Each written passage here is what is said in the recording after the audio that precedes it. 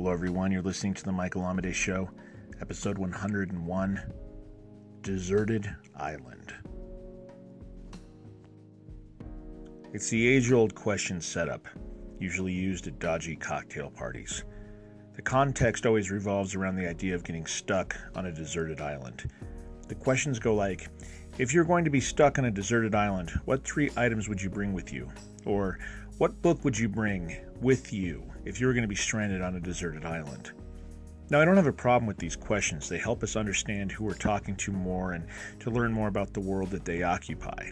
However, the line of questioning also leads me to start thinking about something in our culture that I feel very strongly about. Human beings are known to generally act more out of self-interest than from anything else. This isn't a put-down. It's fact. We know this to be true. As you can imagine that it would, this permeates our day-to-day lives on every level, filling everything from our careers to our relationships and to our relationships with our families as well. Now, I can admit this can seem a bit dark, like I'm saying that people only do things because it benefits them in some way. Well, that is what I'm saying, but it's not that simple.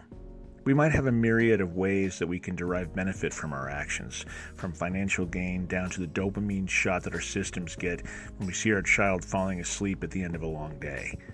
Sure, our actions are generally self-interested, but it's not always cutthroat. Our moment of empathy really saves our collective asses here. This is something that I think has really been built into us to ensure our survival. Now, all of that aside, there are many in this world of ours that occupy the place of blatant and unapologetic self-interest.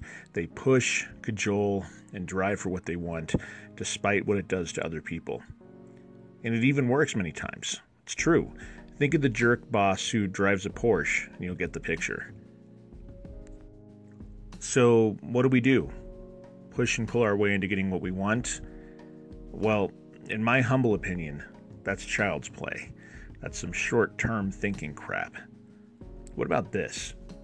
Why not try to be focused entirely on what you can give to other people? Why not try to give them what they're in need of?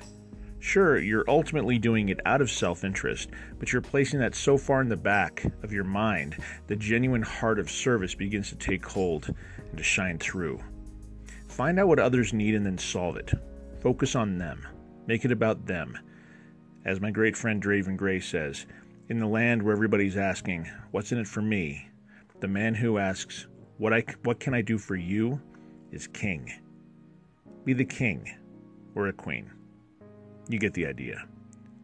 In fact, I'm going to start asking a different deserted island question at parties. Instead, I'll ask, if you're going to be stranded on a deserted island, what would the people you leave behind remember you for? Now that's a good question to get to know somebody by. Although, it's a pretty awful party question. I never said I was any good at parties. Alright everyone, I want to say thank you so much for listening. It's a joy for me to do this for you. I hope you derive some benefit from it. I hope it helps you think about things in maybe a different way and helps inspire you to inspire yourself as you go through your creative day. If you want to find out more about me, you can find me at michaelamade.com. If you find yourself being creative with poetry, lyrics, or short fiction, consider listening to my radio show, World Poetry Open Mic. We broadcast every Friday at 8 p.m. Mountain Standard Time. You can find us at worldpoetryopenmic.net. But until next time, which will be tomorrow, keep living authentically and keep living creatively.